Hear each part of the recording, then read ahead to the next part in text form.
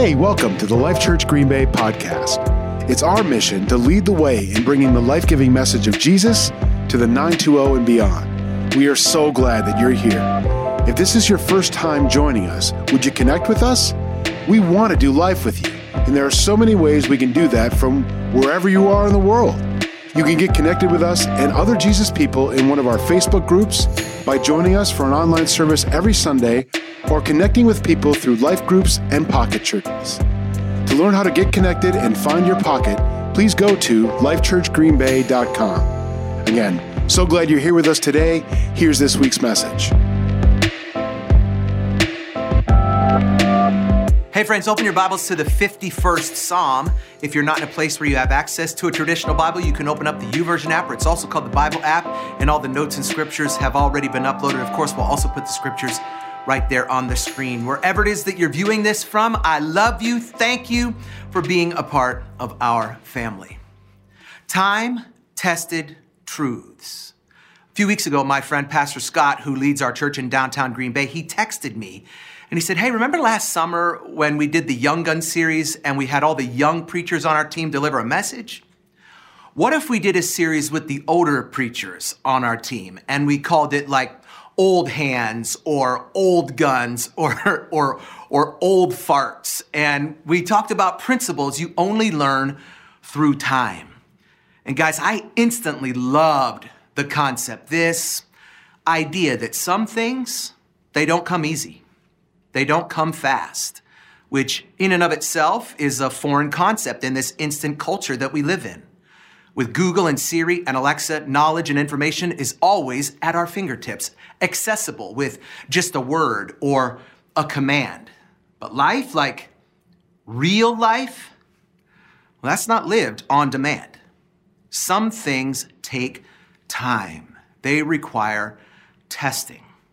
So a bunch of us, we got in a room together and we came up with some life principles, some truths you don't just happen upon, like patience or wisdom, generosity, or like Pastor Becky talked about last week, faith. Faith is not easy. As we saw in Job's life and the three things that are paralleled in his life and our own, especially in the middle of a pandemic. So I want to continue this conversation today. I want to talk about another time-tested truth in a message we're calling humility versus pride. Let's pray. God, we love you. We honor you. Thank you for who you are. Thank you for our lives, God, and all of the blessings that are upon us, the provisions and the protections, the healings and the health. And so, God, today, I pray that your word would radiate, it would resonate within us, that our hearts and our minds would be changed, that we would leave this different than we came in. In Jesus' name, amen. Humility, what a concept. It's actually an idea that's woven throughout Scripture. The need for it and the ramifications, the ripple effect that's created in our lives when we don't live within its confines. James, the earthly brother of Jesus, he said, God resists the proud, but gives grace to the humble. So he said, humble yourselves before the Lord, and God, he will lift you up. The Psalms, they tell us that God guides the humble in what's right and teaches them his way. Or in the midst of a great spiritual struggle, an angel appeared to Daniel and said, don't be afraid, Daniel. Since the first day you began to pray for understanding and to humble yourself before God, your request has been heard in heaven. I have come in answer to your prayer. Since the first day you began to humble yourself, he has come to answer your prayer, because God, he blesses the humble. But humility, it has an opponent, an opposer, and that opponent is pride. And James, he told us that God resists the proud. It's the picture of putting your arms straight out, putting up a barrier, a boundary, a blockade. This pandemic and subsequent quarantines has been an accelerant for pride. So many families have had the opportunity to spend more time together, which has, for some, created an increased chance that you'd get on each other's nerves. I mean, let's be honest, even when you really love someone, constant close proximity can lead to friction. And that friction is often because of pride. Have you ever been so prideful that you couldn't compromise on something even though you knew you should? Have you ever been in an argument with someone close to you, someone you love, and you knew you were wrong, but you just couldn't admit it? Of course you have. We all have, because we're all full of pride. And that's why we all have conflict in our lives. And James says God is against the proud. He declares war on arrogance, war on ego, on pride. Anytime pride rears its head in your life, you're on the opposite side of God. And your arms, they are too short to box with him. I mean, God doesn't look at pride and say, oh, that's just a little petty thing. He openly opposes people who are prideful. He declares war on arrogance, war on ego. He declares war on pride. And you may have already noticed this, but God has this really unique way of engineering circumstances that deflate our ego. Guys, it's dangerous to be in opposition to God. When you're on a collision course with the creator of the universe, you are going to lose. But gratefully, James says that God gives grace to the humble. If pride causes conflict, then that means the opposite is true too. Humility can stop conflict. The cure for conflict is humility. Every time you're humble, you'll get along better with your spouse or your kids, your coworkers or your boss, your friends and your foes, because God gives grace to the humble. And grace is just the power to change. If you want to stop the fighting in your life against others, God, and yourself, you need grace. And there's only one way to get it. Be humble, which takes time, effort, takes maturity, comes through strain and struggle, comes through some lumps and some losses. Let me talk to you about two kings today, Saul and David. Saul, he started out with great acclaim. He was declared king ahead of everyone else. He was the number one pick. He was famous. He was feared. He was celebrated. He was loved. For a period of time, he won every battle that he found himself in, and yet he was still humble. But then he started to believe his own press. He believed in his own press, and when he did that, he came to odds with Samuel, his spiritual authority. And when he came to odds with Samuel, he came out from under a spiritual covering and a spiritual accountability. And when he did that, he started doing his own thing, started making independent decisions, started picking his own battles, and it got him in over his head, like literally, when he confronted Goliath.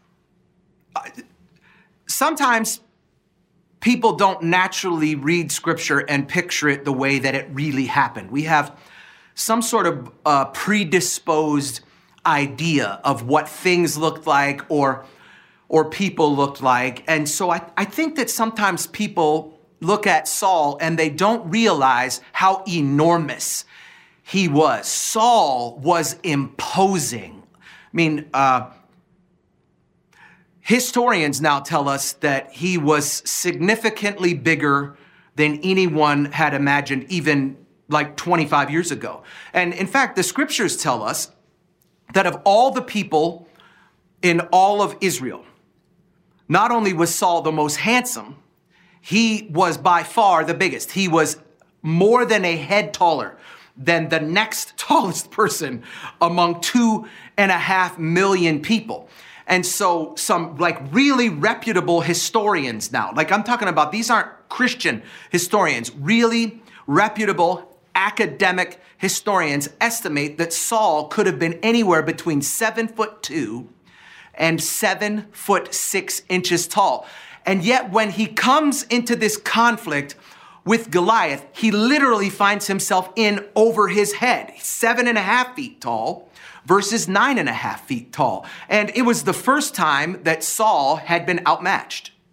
The first time he had ever been outsized. And he was terrified, which is understandable. Goliath was the undefeated champion from Gath, the land of the giants. He'd have engaged in hundreds of fights, sometimes one-on-one, sometimes with the odds against him, sometimes against mobs of normal-sized men, and many times against other giants. And yet of all of the hundreds of fights that Goliath had found himself in, he was the champion of all champions. He was the giant of all giants. And so when Saul is confronted by this enemy, he hid from him.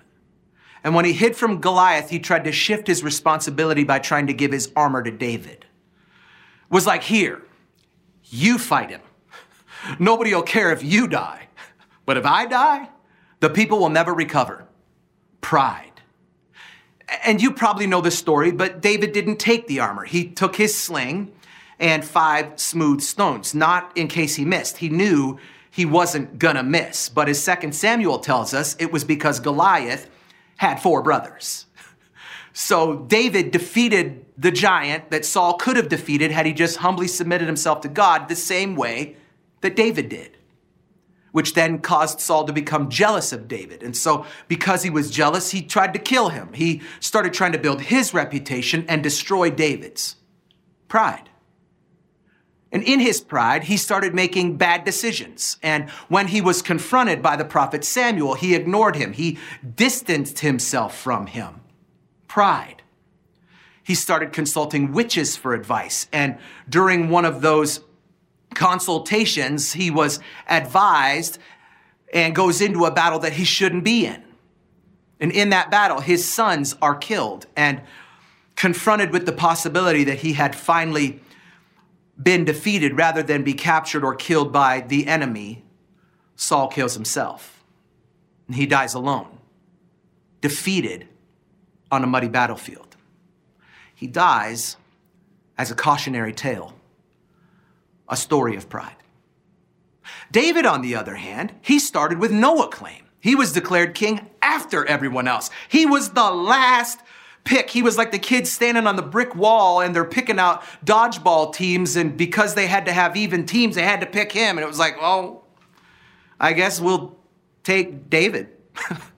And then even after he was appointed king, he went and served the current king, Saul, because he realized it was his title, but not his time. Humility. He won a battle when he killed Goliath, and because of that battle, he became famous. In fact, the people sang, Saul has killed his thousands, but David has killed tens of thousands.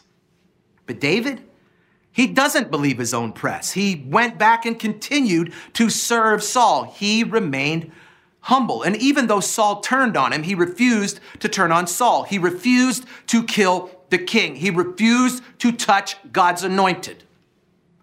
So finally, in the previously mentioned battle, Saul dies. And when Saul dies, David becomes king.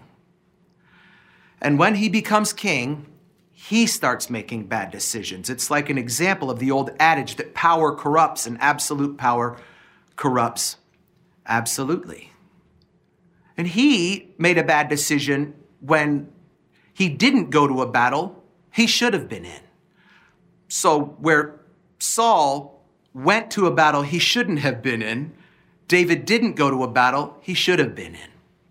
In the spring, at the time when kings go off to war, David sent Joab out with the king's men and the whole Israelite army. They destroyed the Ammonites and they besieged Rabbah.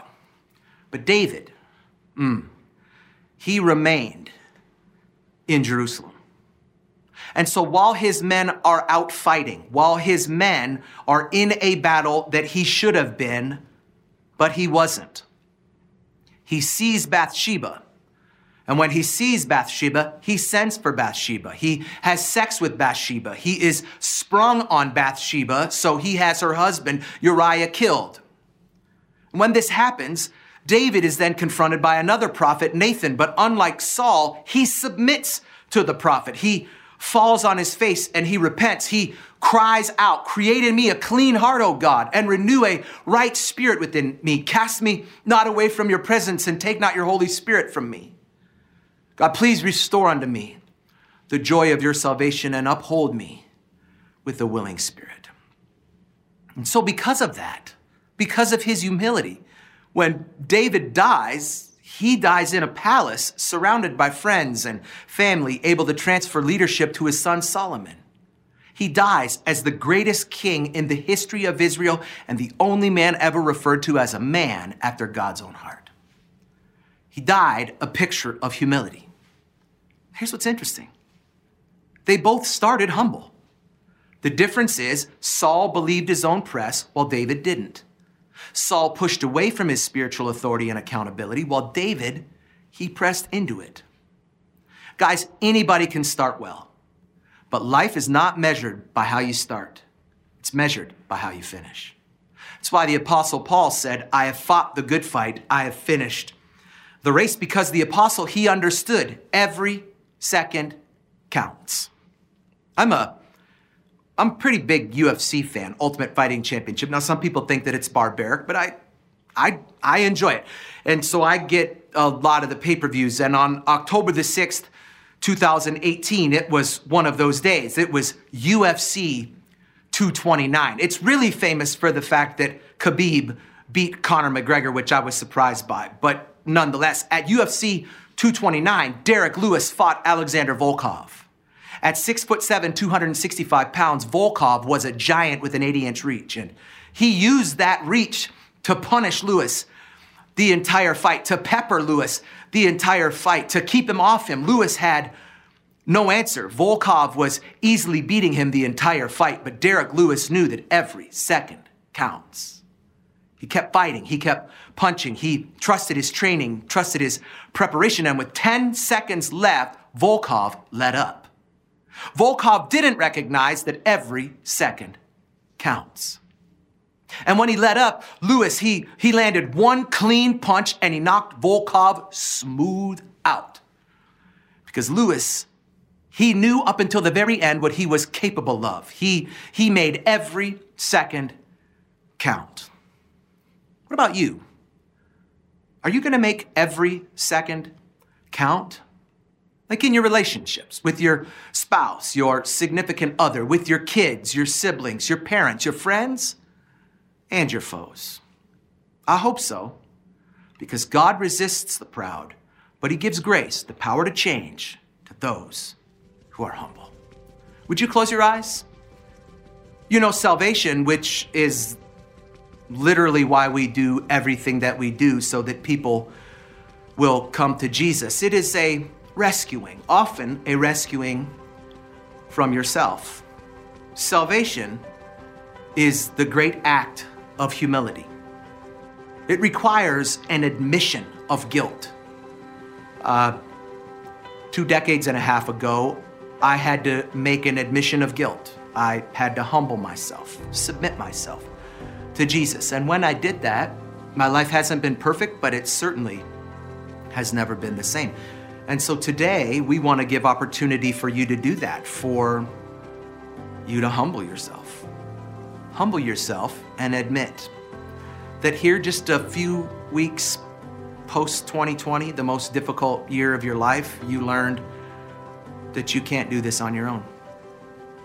Here's the good news. We have the answer, and his name is Jesus. And so today, I'm going to give you the opportunity to humble yourself, to admit that you're a sinner, to admit that you can't fix yourself, but you believe that, like he did for me, he can for you.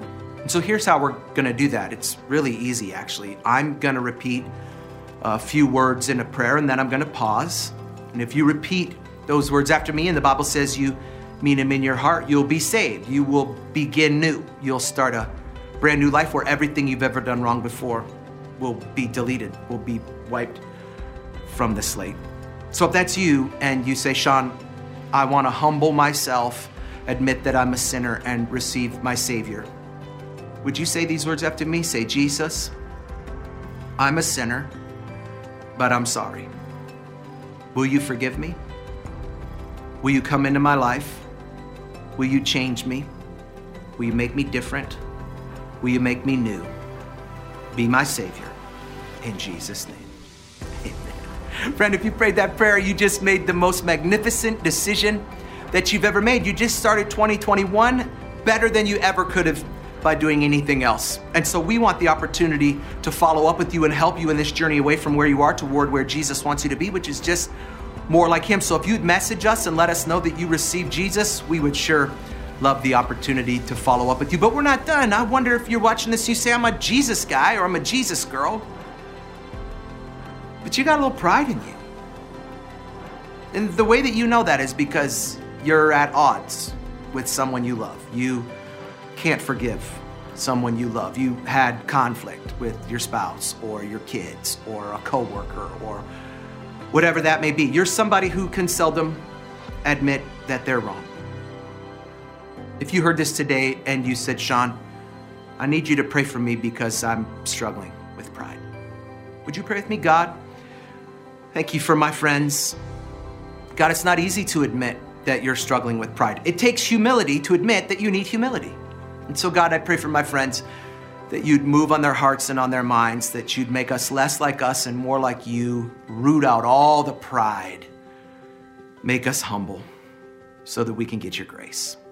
In Jesus' name, amen. Hey, thanks for joining us this week. Did you know we have discussion questions for each message? You can download them and talk it over with your friends and family. Go to lifechurchgreenbay.com to download today.